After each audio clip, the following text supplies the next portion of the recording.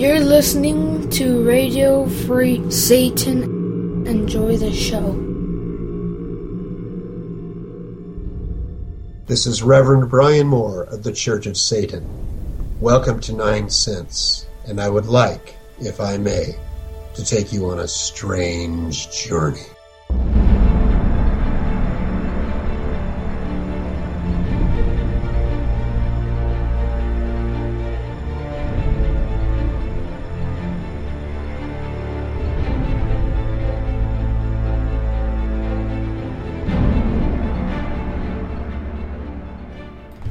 Welcome to 9 Cents. 9 Cents is a satanic perspective of our modern world. I'm your host, Adam Campbell. It's great to have you. It's February 26th, and I've got a great show for you this week. Before we start the show, I have a couple of things I want to touch on. First and most important, today is my daughter's birthday. Happy birthday, sweetheart. I love you very much. Today we went ice skating, and we did the little birthday cake and presents and everything. She's actually taking a nap, which is why I'm able to record this now. She is an amazing little girl right now. I'm scary. I almost called her a woman there. No, she's a very young little girl, but she is definitely what my grandma and many elderly might say is an old soul. She is really a lot older than her age in her speaking, in her behaviors. Still a child, of course. But you can see that there's an intelligence there that I would like to think comes from the parents, maybe, but you never really know. I could be tooting my own horn there. Anyway, amazing girl. We got her a number of presents, one of which I wanted to talk to specifically was a necklace I ordered from Bitchcraft. And the name of it makes it sound inappropriate, but actually it was a custom piece that I had asked her to create and very wonderfully did, and my daughter loved it. So Bitchcraft is kick-ass, and I'm going to have them on a future show talking about what else they have to offer and really good stuff. So another thing that happened, my son plays with a couple of other kids in the neighborhood. One of them is this Asian boy, and we knew early on that his parents are abusive, verbally abusive, and borderline physically abusive. They smoke weed in the house, and on the scale of drug use around kids, I think there should be a zero tolerance. But if you're going to smoke cigarettes around your kid, I don't necessarily see how being in another room smoking weed outside from the legality is any better. It's still going to harm their respiratory system, their development of their brain, just like cigarette smoke would. And it's just one of those things where, as an adult, you need to take responsibility and not do that around your kid. If you're going to throw your life away on explicitly illegal activities, that's your choice. That's fine. But you're dragging your kid down into it. So we had suspected that they were not the best of parents. But I guess some of the other kids that the family hangs around have learned some more about how abusive they are to this boy. And it gets to the point where, I'm a firm believer that, you stay out of other people's business. All right? They're going to run their lives how they want to. And if it was an adult, I wouldn't even think twice. But the fact is, it's a little boy. And I have a big problem with adults treating their children the way that this boy is treated. We've gone out of our way to have the kid eat over at our house, so at least he's getting something. He'll have a couple bites, like we had him over, and we ordered Five Guys burgers, which are actually really good, side note. But the kid had one bite, and he was like, I'm done, I'm full. Are you okay? What do you normally eat at your house? And it's always rice. That's all he eats. Literally, rice. He's, under 10, and he's talking about suicide. He's talking about how horrible his life is, how he just hates going home. Now, these are all blatant signs that there's something wrong. Now, you can run across the occasional melodramatic kid saying, oh, my life sucks, I hate my life, I want to kill myself. And that's sort of par for the course. kind of comes up every once in a while in every kid's life whenever they are, kind of going through a tough spot. Now, that could be, again, a sliding scale. Some kids don't actually ever get to saying that. Some kids only say it for effect because their parents get a reaction. Specifically, this kid, I don't think he was kidding. So my wife and I talked about it a little bit, and it just came down. We had to call it in. Again, I really don't like getting involved in other people's affairs, but when it's a kid, I felt like I had to, right? I say I had to. My wife was the one that called it in, so we felt like she should do something, and so she did. The outcome was less than desirable, however, as they informed us that as long as a kid's eating, even if it is just rice, and he's underweight, then he's eating. And this makes sense. They also said that they can't start an investigation off of hearsay. But at what point does it warrant investigation? I mean, because we're not immediately involved in the kid's life. Obviously, something needs to be done. Now, putting the shoe on the other foot, I'd be a little bit pissed off if someone called in, a situation with us and my family, and then all of a sudden social services showed up knocking at my door. But then that would be quickly alleviated by, there's no signs of abuse, there's nothing, they would all have been fabricated. I would rather that moment, that brief moment of uncomfortable fright as a parent, and then quickly alleviate that with truth, than to have a kid go on continued abuse, knowing that it's happening. So we contacted the school, and we're going to allow them to sort of spearhead this effort. It's none of, bottom line, it's none of my business. But something has to be done. I mean, this poor kid, it's one of those things where, yes, it's sad. And yes, it's a kid who's suffering. Is he going to be better if they take him away and live with the state? Is he? That's a valid question, and something that we thought about. I don't know that he's going to be in a better environment. Quite honestly, it could end up being worse. A lot worse. And so it's one of those just game of chance. What do you do? What do you think is right? And should you even bother? I mean, there's one time where behind my house is a rental property on the other side of this fence. And we had neighbors who were fighting verbally. And the guy, I was back in my backyard raking, and the guy was back there saying that he was going to hit his wife, and his wife was like, yeah, go ahead and hit me, see what you got, let's see how much of a man you are. These people were white trash, so straight up, immediately, I'm like, I'm fucking not getting involved at all. But had I heard a smack, had I heard, him physically assaulting her, I can't promise that I wouldn't have jumped that fence. Just because of, personal history with it. But the idea that if I did, and this sort of goes to the further point that I'm trying to make with this entire rant here, I would have been beating that guy's ass. I mean, bloody. I would have been tearing his ass up.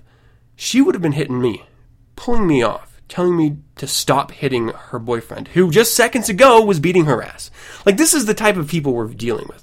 So this is specifically why I usually just don't even think twice about it. Just turn my head and, let them live their own lives and beat each other up, and I don't care. It's none of my damn business. And it's one of those ideas where you cannot help someone that doesn't want to be helped. More to the point, you should not want to help someone because you're not getting anything out of it at all. They're not getting anything out of it at all. I mean, the only reason why I even bothered with in the kid's case is because he has a chance to succeed in life given the opportunity. And I don't think you should fucking abuse your children. I don't know. I mean, it's just something that happened, and I felt like, it was worth talking about. At what point do you realize that the sheep are going to be sheep? And the occasional wolf amongst the sheep is not your fucking problem. And does that stop at kids? I mean, I don't think there's ever a black and white situation. Or in this case, yellow. Okay. Horrible racist joke. But you get my point. Okay, and then last of all, I just want to shoot out a really quick congratulations to Storm. First degree Satanist. Congratulations, man. You deserve it. So, in today's Devil Advocate, we're going to be talking about love and hate. This is from the Satanic Bible. I'm just going to sort of give you my little take on it.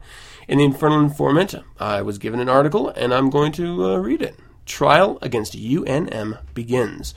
And California Girl 11 dies following planned after-school fight. And in the Creature Feature, I have an interview with Brian Moore.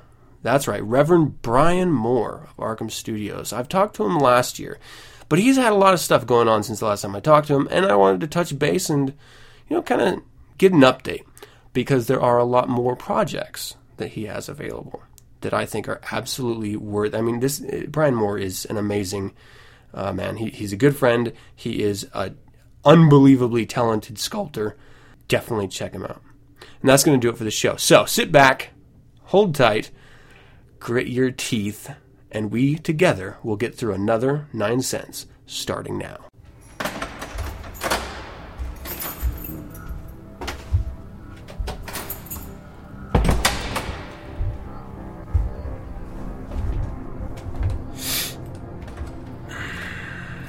You say why? I say why bother?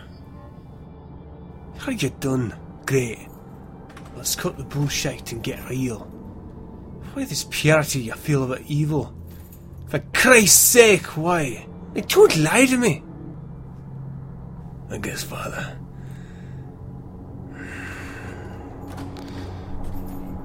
You gotta feel that old nick in your soul. And it becomes clear.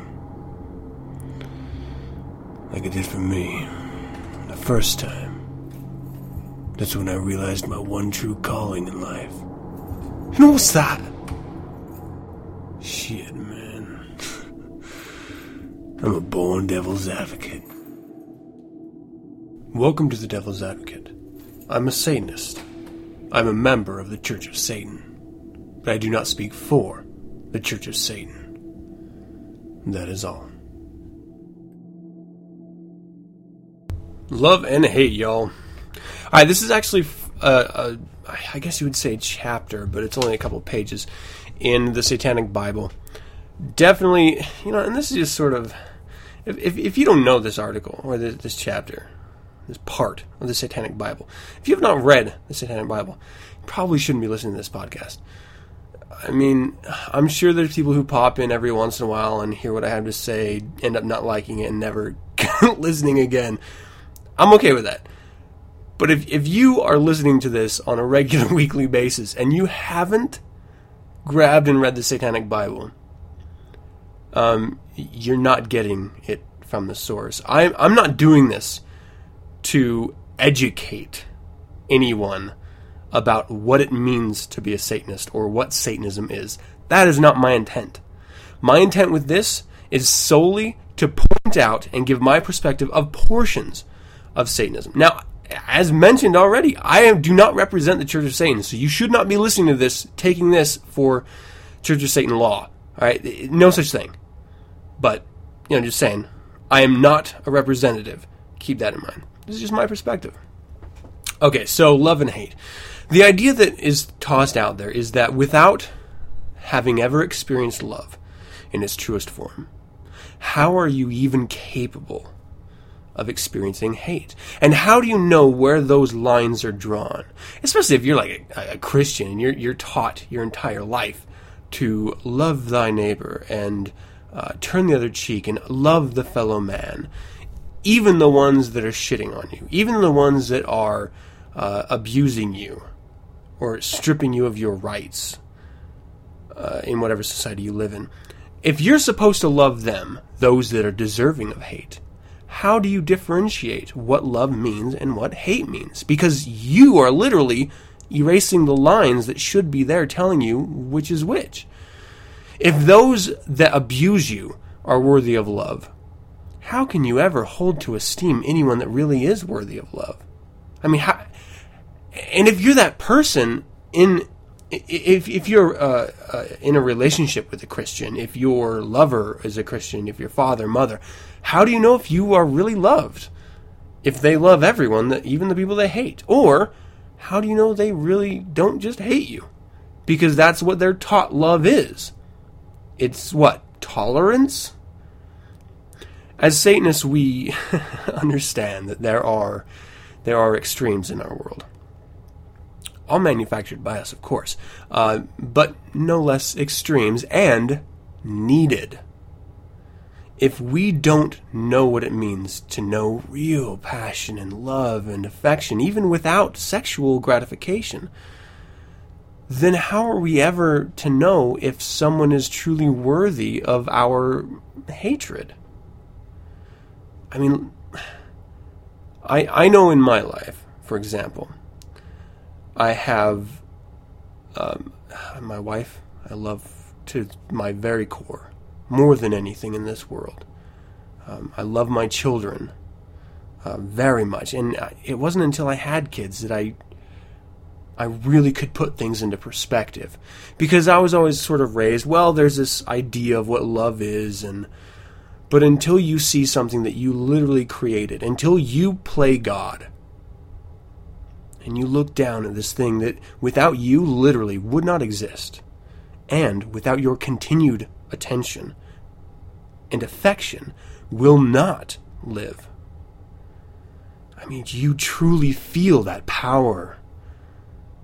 And you can't help but see the folly in this creature, but know that it's yours, and through that, the love just comes pouring out. There was a point after my son and my daughter were born where they were put under the little incubator thing that I like to call it. I don't know what the real name is, and they're wrapped up, and then my wife is being tended to by the doctor, and they hand me the baby, and I'm sitting there bawling my eyes out, holding a piece of me. And the amazing part is that, yes, you helped create it, but it is completely, at this point and forever from this point, something completely separate from you. And there's a sort of humble respect that comes with the majesty of life at that moment. It's hard to explain, but that's when I truly knew love. I thought I hated people up until that point. I truly did. And though I held grand animosity for them, it was nothing compared to the emotion I was having at those moments for my children and for my wife. And in the years that followed, my definitions of what hate meant were drastically different. And I think that's pretty much the way it goes for everyone, until you have those extreme moments. And I'm not saying everyone needs them, because quite honestly, I don't really think you do. I mean, it may just be that you had an amazing relationship with your parents, and so you know love through that. Or your grandparents took care of you, and they just instilled that into you. You just felt that love for them. I mean, you don't need kids, is what I'm saying. That was just my path. Until you know that extreme, I mean, hatred is really relative. I mean, honestly, in the end, it's relative, but you're able to see that scale, that sliding scale of emotion clearer than you would previously. I mean, it's just the reality of it. I mean, some people live their whole lives through shit, and so they have no concept of what it means to love or hate, because their entire existence is wrapped up in the gray that is the middle of that sort of bland, emotional middle of existence, and they continue pacifying their need through television and through movies or video games or something. But if you can disconnect from that, there is some real power and authority in those two really sort of curious words, love and hate. And without knowing one, and this is really, I've said it like 3 times or something so far, but this is the last time. Without knowing one to the extreme, you have no clue what the other is to the extreme. That's love and hate for you. Let's move on to the Infernal Informant. Listen up, okay, y'all belly. Good news, there's no devil. Bad news, well, there's no heaven. There's nothing to see. I'm your Infernal Informant. DailyLobo.com. Seriously. Trial against UNM begins. Sharon Warner sues over breach of contract by Luke Holman, New Mexico, Daily Lobo. Last updated February 20th. UNM professor Sharon Warner is suing UNM for $1.5 million. Breach of contract. Following what her lawyer said is a mishandled whistleblowing complaint about sexual harassment committed by another professor.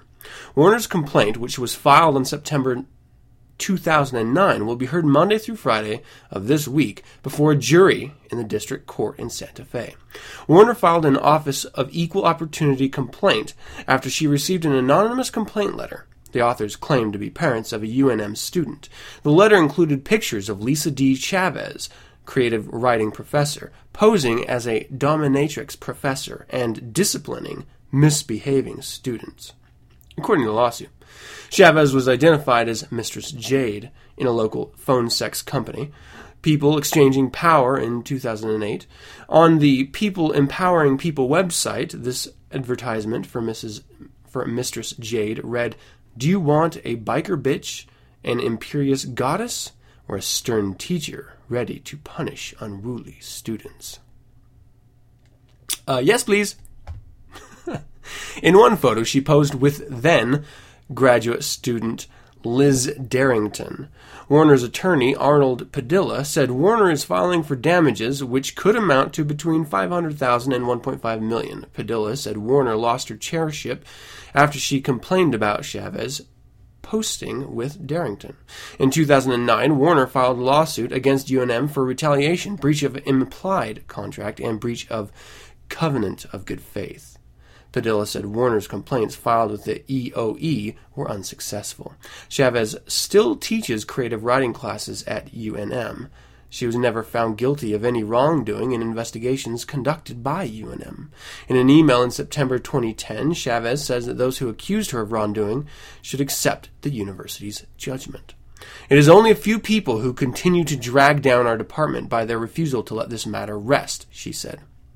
Warner claims UNM is procedurally required to acknowledge the complaints she filed with OEO and that Graduate Student of Arts and Sciences policy prohibits sexual relationships between students and faculty. Chavez filed a complaint against Warner in October 2007 alleging discrimination. Chavez said Warner accused her of being immoral, canceled some of her classes, and gave her last choice when deciding what classes to teach. I've been the target of discriminatory practices by Sharon Ord Warner for 1.5 years, and this discriminatory behavior has created an increasingly hostile work environment, the complaint says. In the complaint, Chavez says the sexual harassment accusations are false. There is a current investigation going on, which I am being investigated for a fallacious charge of sexual harassment, the complaint said. This has spiraled out of control until I feel I am both under attack and being slandered badly enough that my career, both at UNM and in general, are at stake. Chavez said former chair of the English department David Jones failed to address her complaints about Warner. UNM President David Schmidley, who was subpoenaed in the case, declined to comment. Chavez was unreachable by phone as of Sunday. Padilla said the university marginalized Warner and ignored her claims, along with the claims by other faculty and student. Quote, "They violated policies and procedures in place, particularly Policy 2200, which says that any employee who takes action on behalf of the university, or students or faculty, is entitled to do so without retaliation," he said. She suffered a great many personal and professional setbacks, coming from the chairman all the way up to the president. In November 2009, the Daily Lobo reported Warner's husband, Teddy Warner, filed a lawsuit against the university after his wife filed hers in September. He claims the university retaliated against him by cutting his pay by 20% because of his wife's activities, a cut that is burdensome when compounded by legal fees. Last year, a judge ruled his case will be decided after Sharon Warner's case is decided, Padilla said. That makes sense to me. UNM graduate student Carrie Cutler, who will testify before the jury Friday, said Chavez spread false rumors alleging that Cutler planned to kill Darrington and that she was mentally ill. Chavez was Cutler's dissertation advisor, but she was dropped after the anonymous letter surfaced. Cutler filed an OEO complaint, but said the university ignored it. It's disappointing when governance and rules designed to protect us fail the way they fail here. She said, "I'm saddened by how long this has gone on and to the extent to which the university has attempted to avoid its responsibilities." Cutler said she will testify in favor of Warner. "I intend to talk about the ways the oversight has failed and hope that this will come to a resolution in a way that will fix some of these issues," she said. She said she considered filing a lawsuit against the university, but she could not find a lawyer willing to take on the university. Padilla said that this is not uncommon. The university relies on the fact that this is a giant institution, and they rely on the fact that the students and faculty don't have the resources to take them on.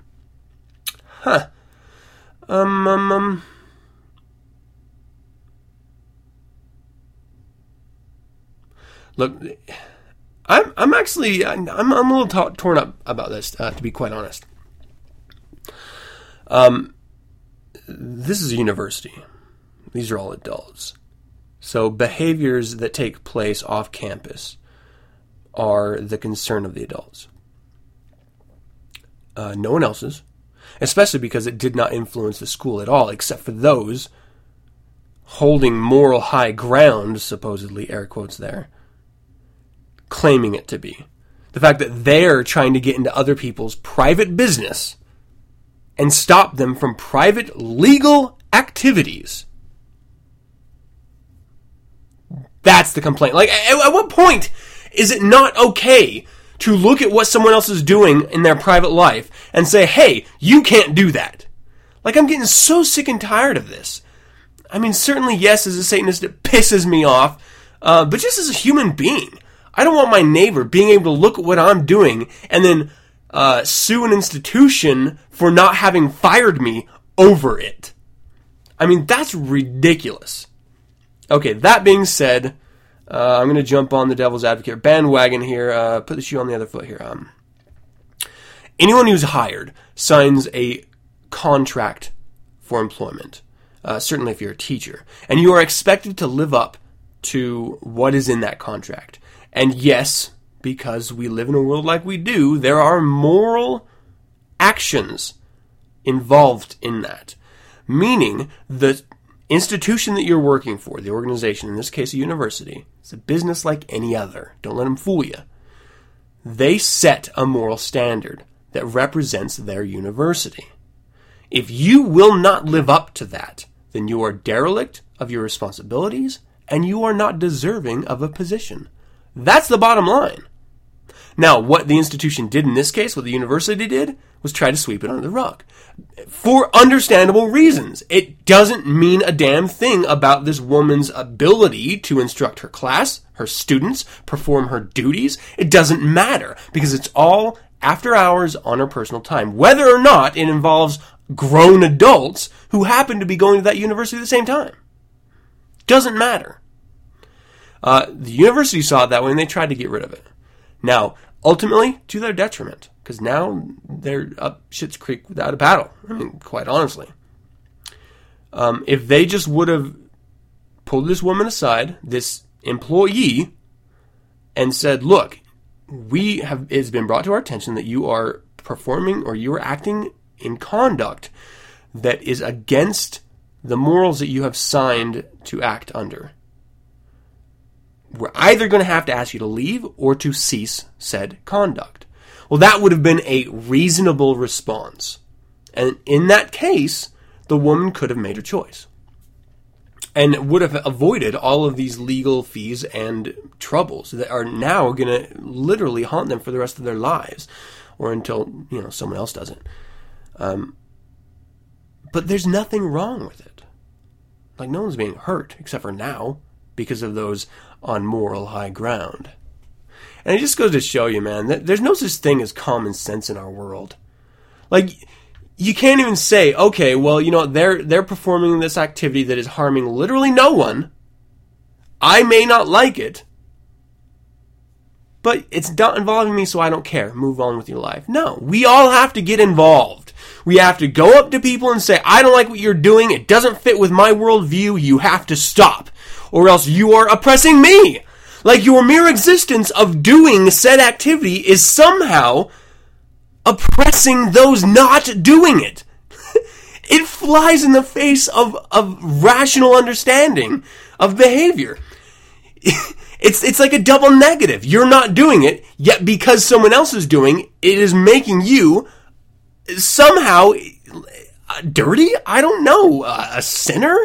You're not doing it, so who freaking cares? Like, this is so absurd to me. And this applies to everything in our world. Certainly as Americans, we see this every day. Certainly in today's incarnation of the Republican Party. It's disgusting, and it's sort of one of those things.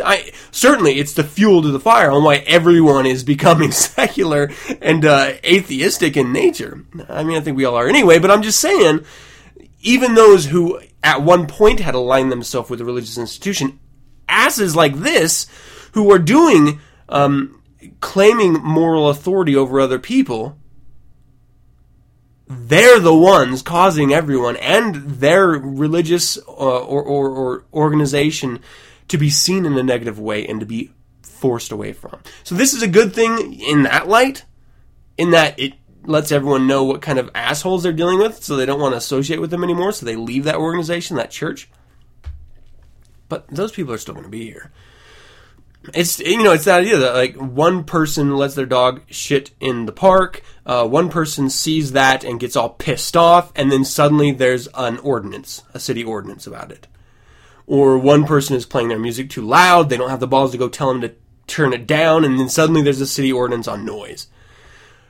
Why can't we just all be adults and react as adults? I know that's asking too much. I know we live in a world that is not controlled by adults. Honestly, it's not. Not real adults. I mean, you may be an old person. Age-wise, you're an adult, but as far as your brain development, no. Let us not fool each other. You are not an adult. All right. Anyway, so, that's sort of my take on that. Next article, California girl 11 dies following planned after-school fight. This is from mercurynews.com, Silicon Valley, by Melissa Evans and Pamela Hale Burns. Posted February 26. Long Beach. An 11-year-old girl died after a pre-planned fight with another girl, also 11, in an alley near Willard Elementary School, police said at a press conference Saturday night. The girl, identified by friends as Joanna Ramos. I'll stop. Sustained undisclosed injuries after the off-campus fight Friday evening. Both of the girls then walked away. Sometime later, family members noticed Ramos wasn't feeling well and drove her to a local emergency room. She underwent surgery Friday and was initially listed in critical condition, but was pronounced dead shortly before 9 p.m. Friday. Quote, "There are times when words do not convey the sense of sadness we feel," Long Beach Mayor Bob Foster said at the press conference at a Long Beach police department. This is one of those times. Police had not made any arrests, but they interviewed the girl who engaged in the fight with Ramos. Deputy Chief Robert... See, now I'm like trying to associate like Latin sounds with every name here.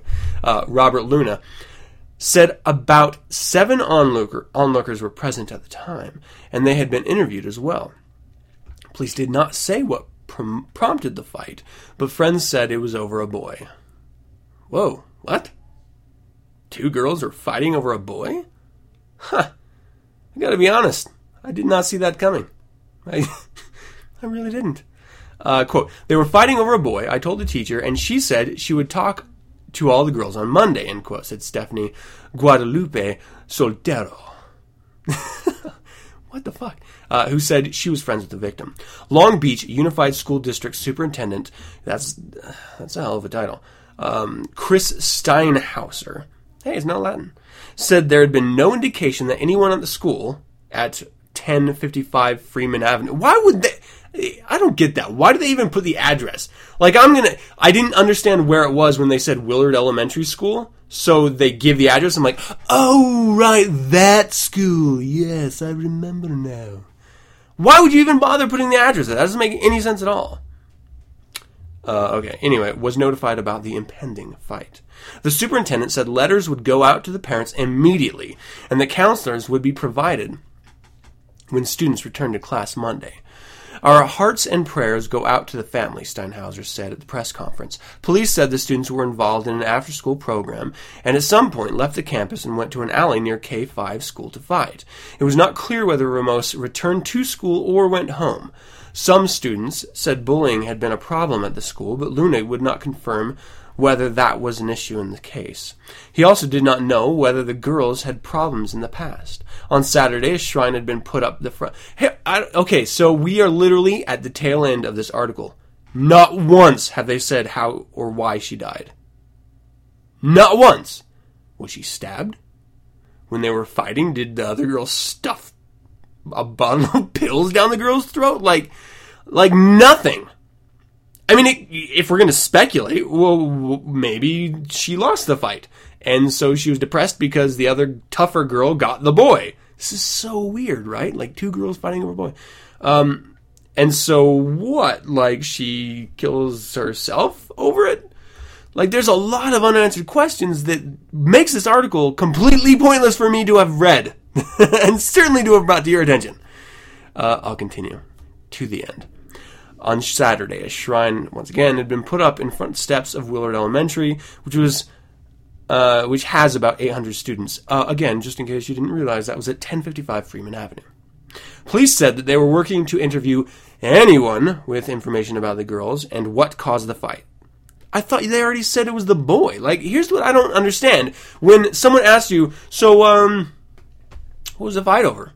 And the 8 guys, or people, presumably just, generic people that were there, tell you, oh, it was over a boy. And then later you come out to a press conference and say, oh, we're not entirely sure what started the fight. They just told you what started the fight. It was a boy. Like, 2 girls were fighting over a boy. It's so insane. Out of that 800, how many girls and how many boys? Is it so skewed in the girls' favor that the girls have to fight over a boy? And at what point did the boy just sit there and watch the girls fight, feeling like, yeah, they're fighting over me. I'm a pretty badass kid, 11-year-old. Like, this is so insane. We're still trying to put the pieces of this puzzle together, Luna said. The Los Angeles County coroner had not yet performed an autopsy. As of Saturday night, the coroner, I said it right that time, will determine the exact cause of death.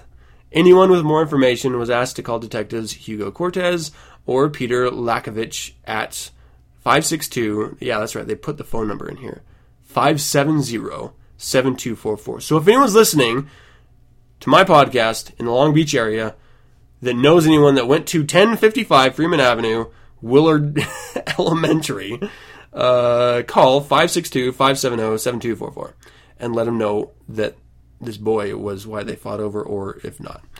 Alright, so that's the article, and that's going to wrap up the Infernal Informant. Normally I read these articles before I bring them to you. I did not today. I apologize for that. This was a non-information article. Completely lacking any type of anything. So I apologize for that. Had I known it was going to be a milk carton missing child advertisement, I would not have read it. But anyway, you know what? Maybe it was a little bit entertaining because of the absurdity of it. I mean, nothing really serious ever happens at 1055 Freeman Avenue anyway, so it's nice to see that something did happen at 1055 Freeman Avenue. It's so weird that they put the address. So weird. And who knows? I mean, maybe this was the first article that Melissa Evans and Pamela Hale Burns had written for the Daily Breeze, and then picked up by MercuryNews.com. I will be diligent, much more diligent in the future. Let's move on to Brian in the Creature Feature. Oh, God. No, just me.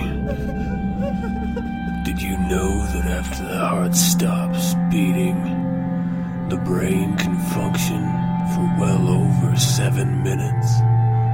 We got 6 more minutes to play. Why are you screaming when I haven't even cut you yet? Welcome to Creature Feature. Welcome to another Creature Feature. Today I'm being joined once again by friend of the show, Brian Moore. Brian, thank you so much for joining me. How are you? Oh, thanks again for having me, Adam. It's good to hear from you again and see you on this newfangled Skype thing. It's always a pleasure. I have to preface this by saying my daughter's in the background. The listeners may hear her screaming. She's actually not dying. She's just taking a bath, and sometimes that can be more of a fuss. Well, that's not true, Adam, because the neat thing about Skype is I can actually see what's going on. And contrary to rumor, there are virgins being sacrificed in Adam's house. They're all really hot and really cute. And boy, it's trying true. to keep that on the down low, but That's true. But being a Satanist guy, it gets you all the chicks. So just share some with the rest of us, Mr. Adam. Well, I have to say, the last time we talked was the #1 podcast of the entire year. And as far as downloads, I can't promise anyone listened to them, but it was downloaded more times than any other podcast I'd had to date. So you're a popular guy. Oh, hey, thanks. Well, it was fun doing it because, again, the neat thing about, you meet a lot of people in your line of work, so do I, but when you meet another Satanist who you're kind of on the same wavelength with, I had fun because it wasn't so much question and answer interview as it was, two guys on the same page just with a lot of common interests and just talking, so I really dug that. Again, I hadn't met you before and we talked briefly, but once we got going, I thought, gee, this is that's kind of the satanic way, is you find this sort of scattered tribe and you realize that you're cut from the same cloth as a lot of cool people, and you'd probably wind up being friends in real life, whether Satanism was a common factor or not. So it's I really dug talking with you, and it's great to talk with you again and to see you. It's really cool. That's the cool thing. That's what I love about Skype. Unfortunately, the audience is going to have to deal with audio only. Well, for the ones who can't see us, Adam and I are these extraordinarily good-looking, classically handsome. Well, all right. Well, maybe we won't win any beauty contests, but we're better than most. Here. I actually will drink a glass of that. All right, I'll raise my glass and reload to that too. Yeah. We're Satanists, we indulge. Here. Well, we left off last discussion on your personal story where you were actually leaving the West Coast, California, to the mysterious Midwest, good old America. You were talking about, and this is what intrigued me most about that early part of the conversation, was the time travel device that you were building. So first, let's talk a little bit about the move. How did that go? Any issues on that? No, and thanks for asking. That's really sweet. I don't know if it'll interest any of the listeners, but you and I certainly talked about it a lot, and on a personal level, just being both dads and family men. Part of the thing that's hard when you move from anywhere is you leave your friends, and my kids are both grown, so I was leaving them behind. Although my daughter Chloe, she actually did the road trip with me, so it was really kind of cool. It was us and a U-Haul, and we were trailering the '66 Cadillac behind us, and we had a cat in the cab with us. So we drove from the West Coast all the way to the American Midwest, and I think we did the trip in it was 2 or 3 days, but it was solid, hard 20-hour days driving. And we no really amazing adventures to speak of. We sort of when we went through Vegas, we passed, I think it's Groom Lake where Area 51 was. Nice. So that was kind of neat. Yeah, we didn't go up close, but we were like, wow, it's a real place. It's one thing to hear about it or read about it on the internet, but when you drive by, you're like, wow, that's for real. And you see people parked out there with cameras and telephoto lenses, and they can only get so close. And then I think we went through Vegas and then parts of Arizona, and sort of joked because there's a certain part in the country when you do a road trip where there's absolutely nothing there. Yeah. And so we started making up stories about places we'd see, these rundown houses that we decided every single one of them was a murder shack. And there was always some creepy guy who lived alone who, tried to lure women in through eHarmony, lived in a murder shack. Yeah, so fortunately, we didn't have to stop in any weird towns, although there was a town, I think I mentioned I was going to be passing through Utah. Mm-hmm. It wasn't near your digs, but it was, I think, on the outskirts. And to this day, I don't remember what the name of this town was, but we called it Downtown Clown Town. Because there's this, I know, it's weird, there's this sort of convenience store gas station where the logo is a clown wearing a fedora. We were like House of 1,000 Corpses, Captain Spaulding. Yeah, seriously, yeah, exactly. Fried chicken and gasoline. It was actually pretty normal looking, but we thought, what kind of place in Utah has a clown for a logo? So we went in and, got a cup of coffee and we gassed up the U-Haul. But I thought, man, I'm never going to be here again. So we started asking if they had anything like bumper stickers or T-shirts. Of course, they looked at us like we were nuts, like, why would you want a memento from this place? But they did actually sell shirts with their clown logo. Oh, nice. So, yeah, we bought a shirt, and my daughter Chloe, she put it on, and I let her keep it. I didn't want the thing.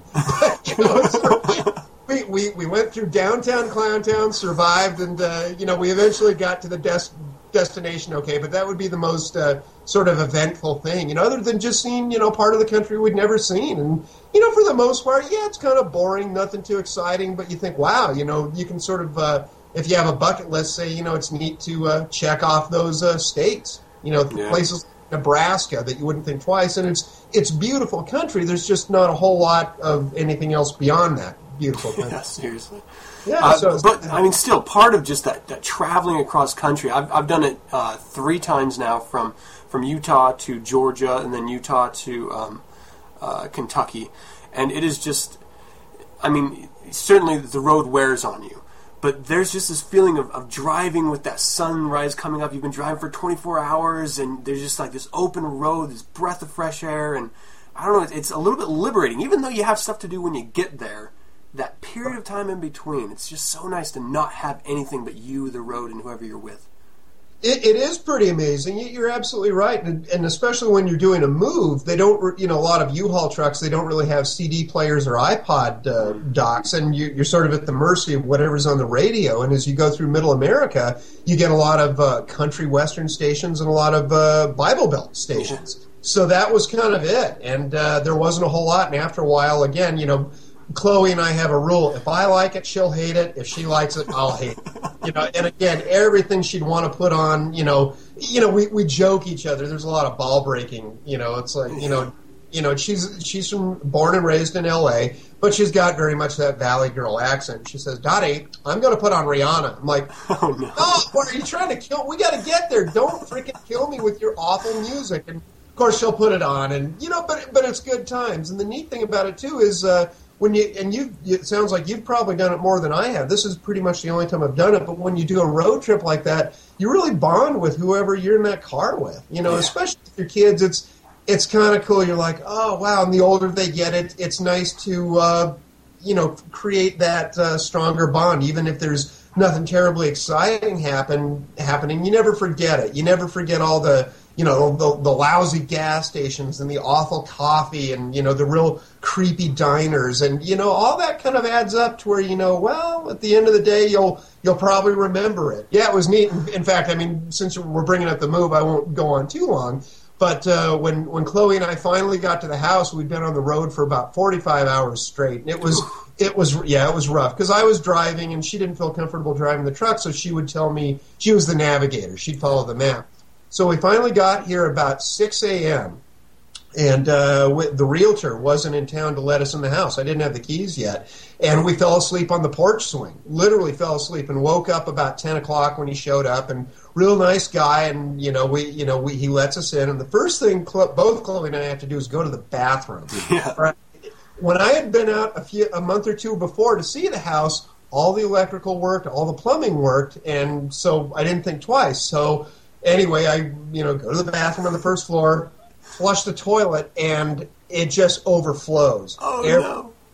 And I remember standing there with Chloe, and I actually got tears in my eyes because we were both so tired. We were so in such strung-out shape. We looked at this toilet overflowing, and I started getting choked up, and then she started getting choked up, and I looked at her and I said, Chloe, did I just make the biggest mistake of my life? and she started crying. So again, it was just a seal that was broken, and I was able to fix it myself. I'm not Mr. Wrenchhead, but you live in a house, you figure out how to fix stuff because you have to. So we got it fixed, but it was one of those things where I'll never forget. It wasn't funny when it was happening, but then she jokes about it now. She's like, "How's the toilet, Dad?" It's like, "It's fine, it worked. I didn't make a mistake by buying this house." So anyway. Yeah, that would be the biggest fear.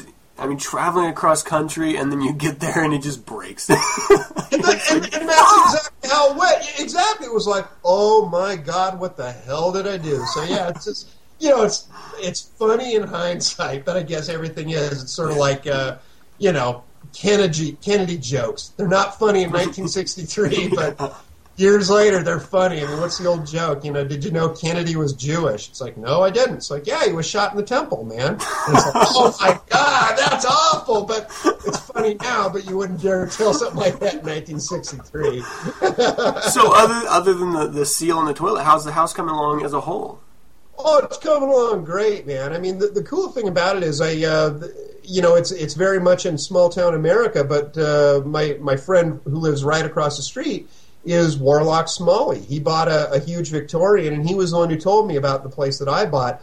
So we've got, kind of this very, quiet satanic community. So it's, really cool having someone right across the street who, like you and I are talking. It's just, a brother who's on the same page. So it's cool. But the house is coming along great. It's definitely a learning experience. In California, you don't have things like radiators or boilers or having to worry about putting a new roof on. And like today, it's been a real mild winter, but out of nowhere, it snowed. I think we got close to probably 1.5 feet in about a little over an hour. Jeez. So it's, things like that you really learn to adjust to as far as putting snow tires on your car and having warmer clothes. But the house itself is great. I mean, there's so many cool antique stores out here that if the aesthetic of the past is your thing, man, you can clean up. They sell, all original stuff from the 20s and the 30s for dirt cheap. So it's if collecting antiques and filling a house is, with those things, if that's your thing,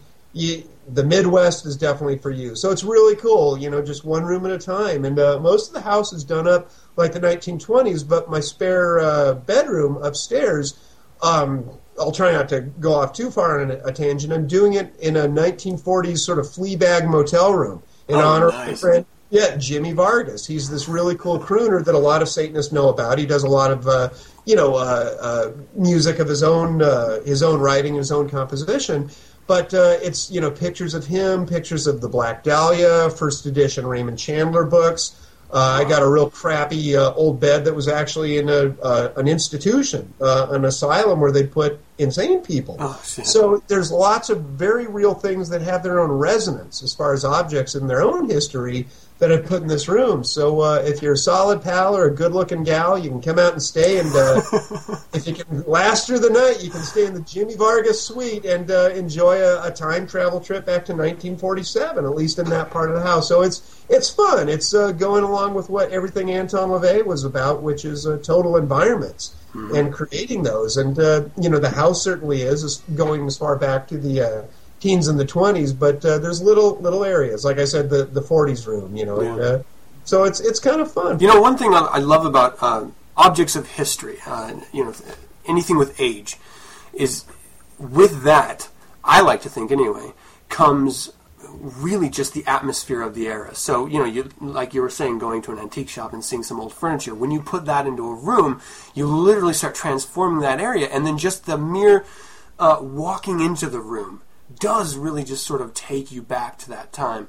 And I like to think that maybe there's even a little bit of residual energy from the people that may have owned it or the area that it was originally in, and old houses are amazing for that. Was that ever a thought for you when you first moved in, and is it and the idea of a haunting even associated with this house? Absolutely, Adam. You hit on something really specific and something I believe in personally. I don't know if it's necessarily a satanic viewpoint, but I think you're right. I believe objects do have a resonance. There's this website called Supernaut.com. Supernaut is the same spelling as the Black Sabbath song, and it's true crime collectibles. And there's a number of things on there. And one thing that always sort of piqued my interest was a job application filled out by James Oliver Huberty. For those who don't know, James Huberty is the man who shot 21 people at a McDonald's in San Ysidro in California in 1984. Anyway, I don't know how this website or whoever that was selling it got a hold of this application, but they did. It's been reprinted in a few true crime books, and I thought, wow, I always had this, very keen interest in Huberty and what he did. And I thought, what if you got that application? Would you feel any kind of, bad vibe? Because I think he was very much a negative person. To do something like that, absolutely. Some people have, if they could talk, I'm sure they'd claim they'd have a good reason for doing something so horrible. But from everything that I'd read on Hubert, he was just bad news. I mean, he's like, everyone's got a neighbor like this guy who's just not friendly. He's mean. He's never has a nice word to say to anyone. So, and it's kind of like if you go to a murder house or a suicide house, something so awful happened there that's connected to the house or that object where, yeah, I think stuff like that does linger. Years ago, there was this young stoner kid when I had Arkham Studios going on in Los Angeles and, had a studio that people could actually go to. He came by. He knew I was there, and he had these candle holders. They're, very real awful, shitty, heavy metal looking things, stuff that no self-respecting person would have in their house. Just tacky and awful. But anyway, he wanted to bring them just because he was a nice guy, and he thought I might like him. And immediately when he handed me these things, I got just a bad vibe off of him. And I said, "Where'd you get these?" And he goes, "Oh, they were in this, a buddy of mine. He lived in this sort of garage, and, he wound up, I can't remember if the guy went to jail, but there was just a bad scene surrounding him. And whatever it was, I don't know if I was reading too much into it, but I could feel it. And, I thanked him. I thought, said, wow, that's really cool. Thank you. And the minute he left, I said, I'm getting rid of these things. I don't want them around. Seriously. So as far as, the house itself, absolutely no bad vibe. I don't know if anyone died here. You'd think being a 100-year-old house, chances are people, they may not have gone to the hospital. Someone might have passed away. Yeah. But I don't know. I've tried to find out. It's a small town. Everyone I've met has virtually either lived in my house or... Yeah, I'm not kidding. I mean, my insurance agent, his ex-wife owned it. That's who I bought it from. The guy who worked at the utility company, when I went to get the Gastronon, he lived here. It's amazing. Everyone's been in this house because it's right on Main Street. So, and I've asked people, did anyone die or anything like that? And they said, no. If anything, the doctor who built it was the county coroner for 4 years. And I went, okay, maybe that has some resonance. But again, I've never gotten one bad night thinking, if you're at a certain place, like in a house, and you just feel something. Yeah. Never felt anything bad. The same with bringing the antiques. Nothing negative at all. And if I did feel something bad, I think I'd get rid of it, to be quite honest. Because, like you said, if there's a negative energy associated with something, I think it does linger. I really do. And I don't know if that's supernatural or if it's just something we can't explain, but... Yeah, I mean, as Bela Lugosi said in Dracula, there are many things under the sun. Indeed. I believe that, man. Yeah, I really do. It's actually stuff like that, and I'm sure for you as well, I mean, that's why we like H.P. Lovecraft. That's why we like science fiction. That's why we like even the occult itself. It's just because it shares, it takes those ideas that we don't really understand and necessarily never will, because maybe there's just not an understanding that we can comprehend, and it applies a story to it that we can understand. And so it's just, living this narrative of fantasy and mystery, and it's fantastic.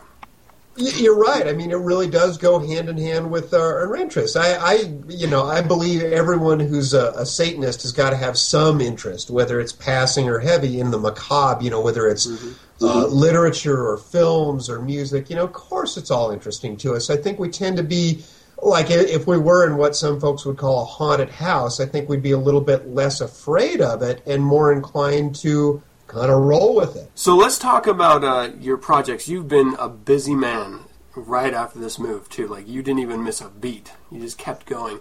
So it looked like one of the first things you did when you just started settling in was the Abdul Al-Hazred sculpture, right? You said it right, which is admirable considering we're both imbibing in the devil's elixir tonight. Yeah, I mean, and again, there's no magic to it. One of the reasons I jumped into that immediately was I had 3 jobs lined up doing work for the toy industry, and every single one of them fell through within the first week that I got here. So yeah, that's real life. I mean, it was alarming, and I thought, oh my God, I've got this mortgage now. What do I do? So being a Satanist, man, you better land on your feet, not on your knees. And I thought, well, I better get off my ass and generate some work. If no one's going to give me a job, I better create one and fast. So that was the impetus that got that going. I'd always wanted to, and in LA I was, tied up with some things that just, the creative well wasn't really filling up again. But moving out here was a good thing as far as, getting, peace of mind and easing the burden financially, because the cost of living is a lot less out here. So that was the first thing I did. My daughter took a few pictures of me in the pose, and I just started thinking, well, Lovecraft pieces seem to sell. And I'd actually, this goes into a friend, Magister Jim Sass. He was really helpful as far as providing reference photos. There's Magister Sass is into, I hope I'm pronouncing it right, it's Sufi musicians and very Middle Eastern type music. And he had sent me a picture of this great guy, and again, I hope I'm pronouncing it right, called Zain Sahur. And my God, I mean, if you look him up, I think the spelling is Z-A-I-N, and the last name might be Z-A-H-O-O-R. And he said, if you want to see what Abdul Hazard looks like, this is your man. And I looked him up, and I thought, my God, this guy's really scary looking. So there was a little of Sass's recommendation on Zain Sahur. Certainly our old pal Diablos Rex played a part in the aesthetic of it. It was funny. Rex just wound up being manifesting himself in the clay, even though I didn't specifically set out for it to look like Diablos Rex. It did. It was very strange. And then once I put on the turban, it looked different. But, he really came through the clay. So, I finished that and put that up, and then started the next one up was working on a Cthulhu sort of statue that, you go where the audience wants you to. I mean, you bring your passion to it, what you'd like to sculpt, but so many people had requested a Cthulhu or a new Cthulhu because I've sculpted it before. Yeah. And I thought, well, I feel like other artists had sculpted him so much better than I could. Harold Arthur McNeil sculpted a beautiful Cthulhu, and Randy Bowen had released a version of Stephen Hickman's sculpture years ago that I thought was the earmark as far as how good it could be. And I thought, well, doesn't mean I have to necessarily have to sculpt it to try and beat those sculptures, because it's not a competition, but it forces you to kind of think a little bit differently in a different direction. So that's what I did, sculpted another Cthulhu, and people seem to like that all right. And that's the latest one. So I hope people like it. I'm been shooting little videos that I'll post on YouTube, and people seem to respond to that. They seem to like to see how the process happens, where it goes from sculpting it to molding it to casting it, and just having fun. So it's neat to sort of have folks along for the ride, at least on that end, where you post pictures and such, where they can kind of see the process of how you do things. And that's certainly how I learned to push the skill level, is when people were really open to sharing information on how you make stuff. So I try and, now that I'm becoming one of the, oh God, this kills me to say it, one of the older guys, when you've been around a while, you realize it's like, you become one of the older guys, and the most valuable thing you can do, aside of, trying to do good art, is to really share what you've learned along the way. Because if, I wouldn't be where I'm at if there weren't kind artists, showing me things that they'd learned the hard way. And so you realize you've got to give back. And so many younger people ask, how do you do this stuff? So you think, well, I'll take pictures and explain it, and I think that's the way of the world. Just you have to give back. For the next generation to be able to get their skill level to a higher thing. So it's kind of fun. It's neat to be able to do that. You just don't think that you're going to be one of the old guys so goddamn soon. Well,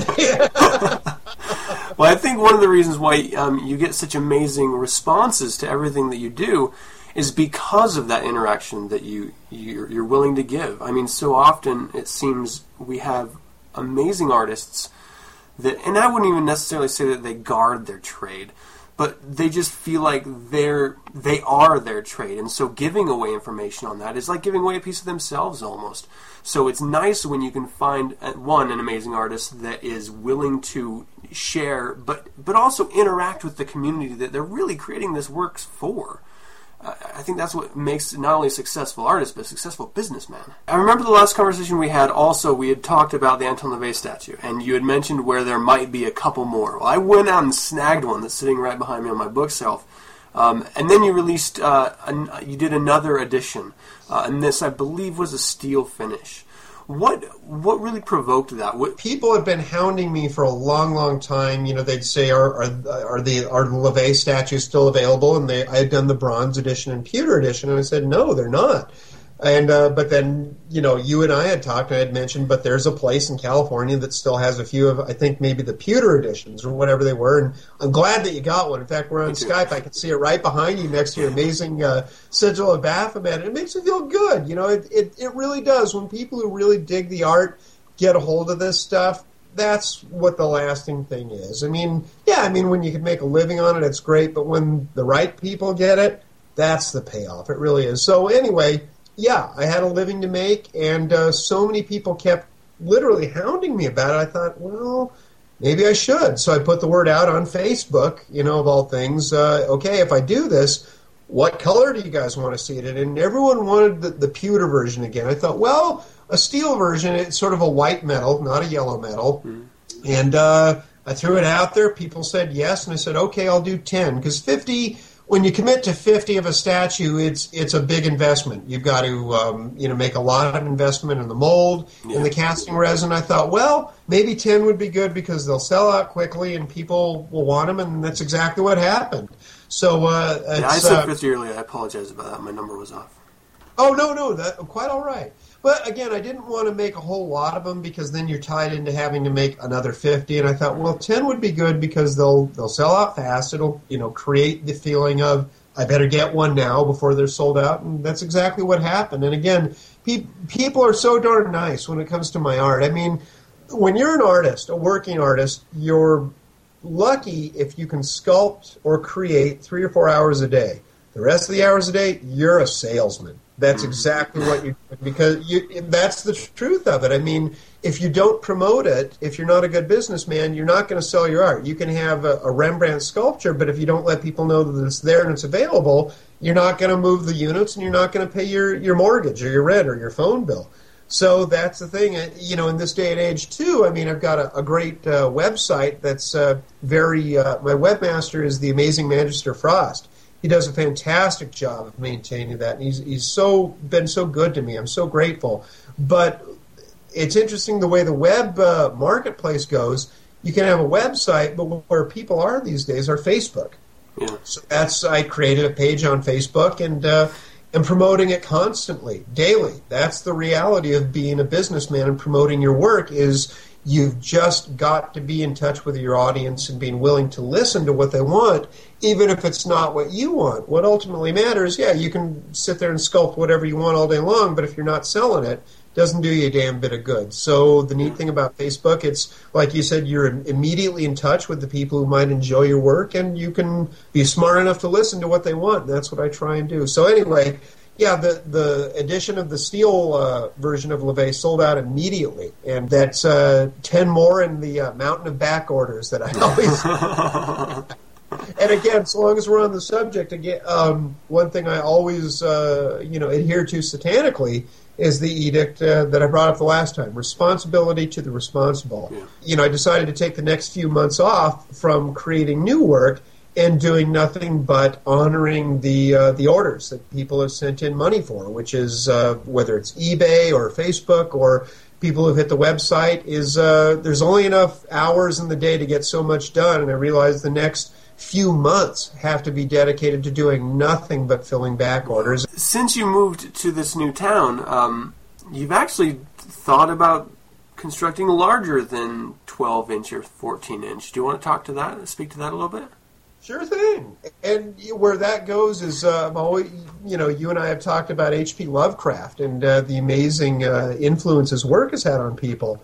I've always been a Lovecraft fan, and for years people have said you should do a full-size Lovecraft statue, and it's very easy to entertain that notion, and it's a lot of hard work. It's hard enough doing a 12-inch figure, but when you think about doing a life-size bronze figure, it's number one, it's very expensive, and number two, you've got to find a place that's willing to accept it.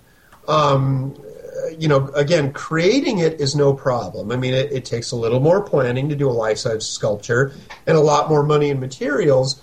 But what I've found is I've presented to the city of Providence, Rhode Island, the idea of doing a life-size statue of H.P. Lovecraft, since he's their favorite son as far as the most famous author to come out of there.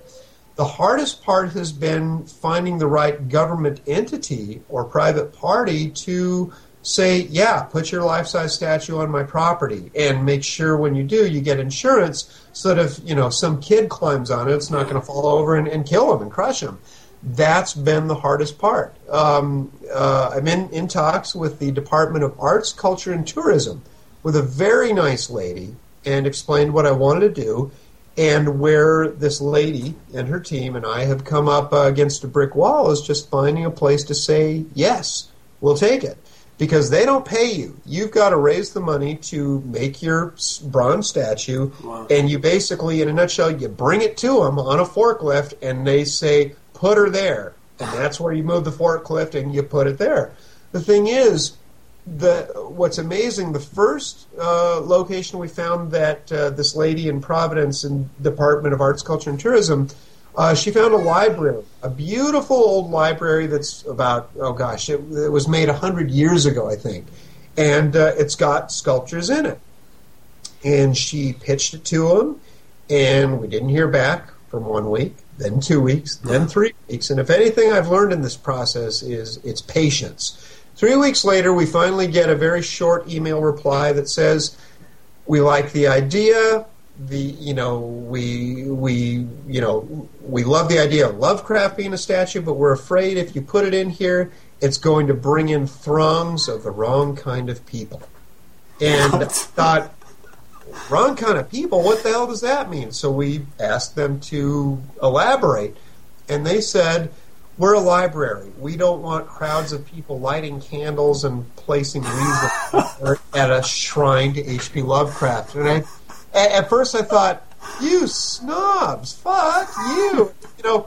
How is that a bad thing, getting people into a library to see a statue of an author? My God, what's it going to make them read, for Christ's sake?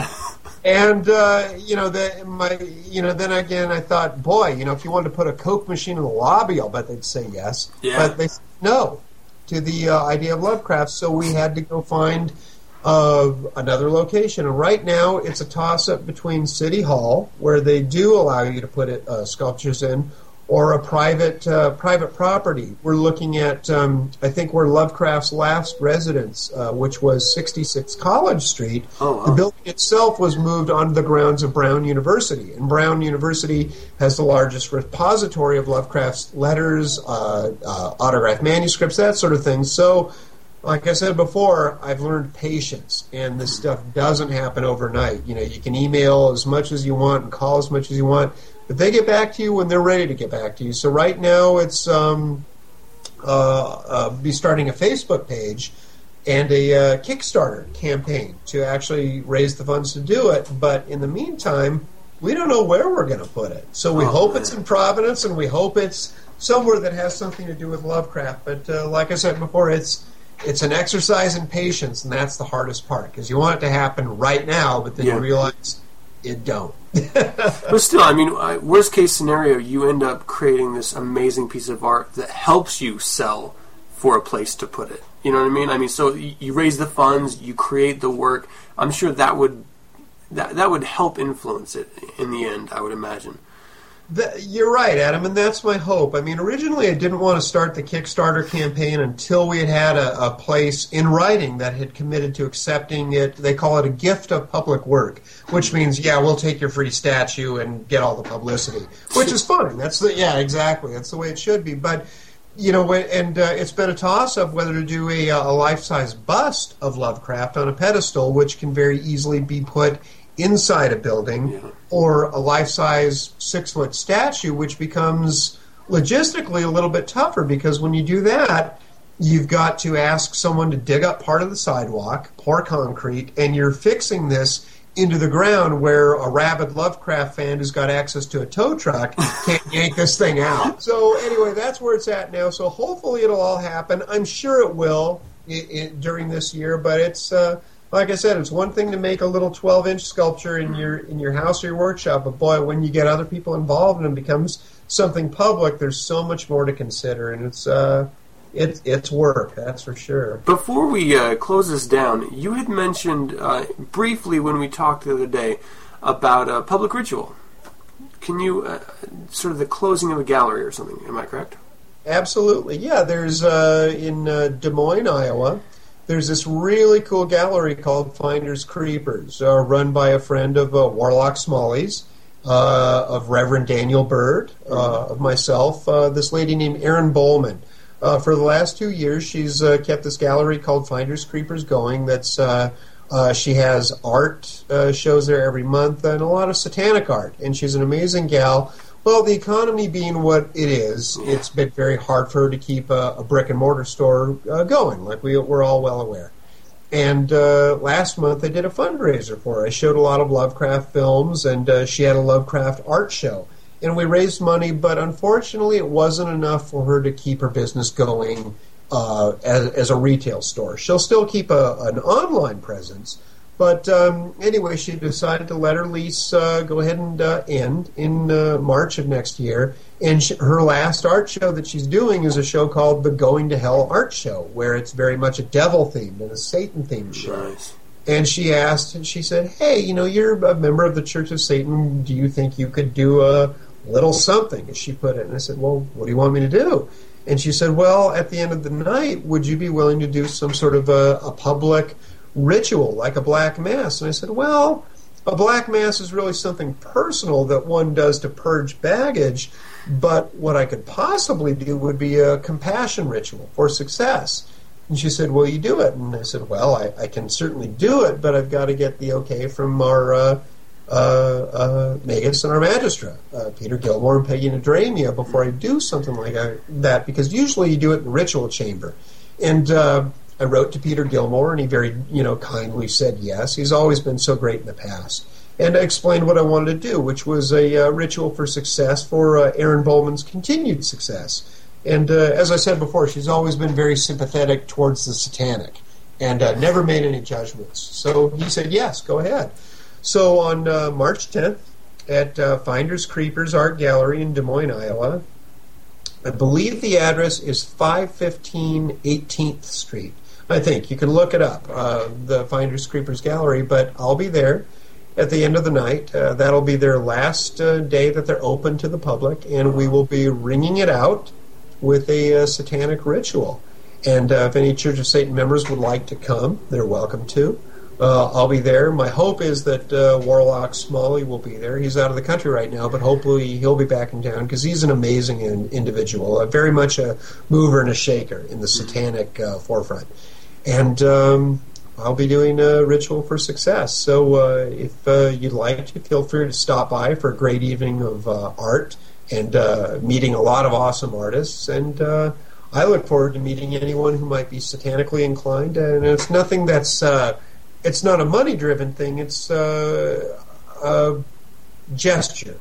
Mm-hmm. As the old saying goes, a beau geste, a magnificent gesture to someone who's been very proactive in promoting satanic interests. Thank you so much for joining me. It's always the greatest of pleasures, Brian. Adam, and again, I really appreciate the forum, and I hope I'm not boring anyone with my very long-winded rants, because I know they are. But the fact that you deserve acknowledgement and credit for keeping 9 Cents going and giving so many Satanists who are trying to do good things, whether it's music or art or writing or filmmaking or promoting the philosophy. You give us members a voice and a platform to make this like Speaker's Corner in Hyde Park, and that's what it comes down to. But your work is good too, and we, all of us listening, and I listen to the shows too. It's very much appreciated, and again, for you too, the unseen and unpaid hours that go into creating these shows and editing them and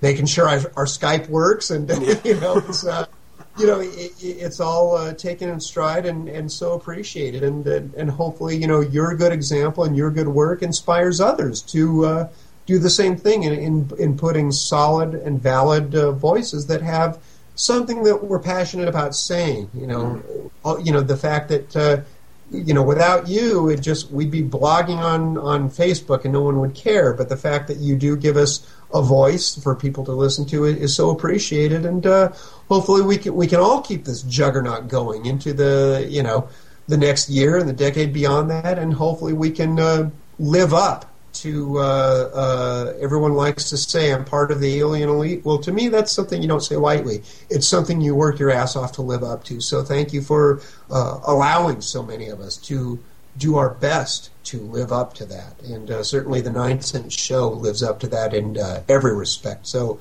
thank you, too, Adam. It means a lot. Thank you very much for that.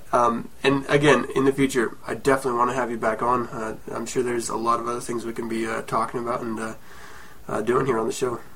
It's all about chicks and cars, man. Sounds good. Well, you have a fantastic night. Hail Satan. Hail Satan, Adam. And to all our listeners, just keep fighting the good fight moving forward, and hail Satan. That interview was amazing, and I actually cut literally like an hour off of it. And this is even long as far as my show's concerned. We continued to talk about residual energy a lot, which is really fascinating. I'm sure I'm going to fit into another show at some point. We talked a lot about Megas Gilmore, Peggy Nadramia, and the Church of Satan structure. That I know I'm going to get to on another show, though I cannot say when. We really breached some topics that are important to us individually in very different ways, but also important to Satanists and the Church of Satan in general. So I think I might want to wrap that up in a very special, significant format. I might actually throw that together for something with some words from other members. So look forward to that in the future. I will ultimately be releasing the unedited version of this interview, as I do with all of the interviews, through 9 Cents Interviews, though I cannot say when. Suffice to say, it was a very entertaining and powerful conversation that I hope you all enjoyed, even with the length. And with that, yet again, that's going to do it for another episode. I hope you enjoyed it. I would really love to hear from you. Visit the website 9centspodcast.com and send your correspondence to info@9centspodcast.com. Let me know of any suggestions, critiques, corrections, or general comments you might have. You can visit the SatanNet, Facebook, Google+, Twitter, or MySpace page for 9 Cents and get updated on weekly topics. Listen to the show at radiofreesatan.com or download the show Monday nights via my RSS feed found at 9centspodcast.com. You can also subscribe via iTunes by searching 9 Cents. Don't forget to leave a rating or comment if you do. If you'd like to learn more about the Church of Satan, visit churchofsatan.com. And if you'd like to hear other fine satanic voices, music, or personalities, visit radiofreesatan.com, an online streaming radio station. Once again, thank you for joining me, and as always, I am your host, Adam Campbell, and until next week, hail Satan!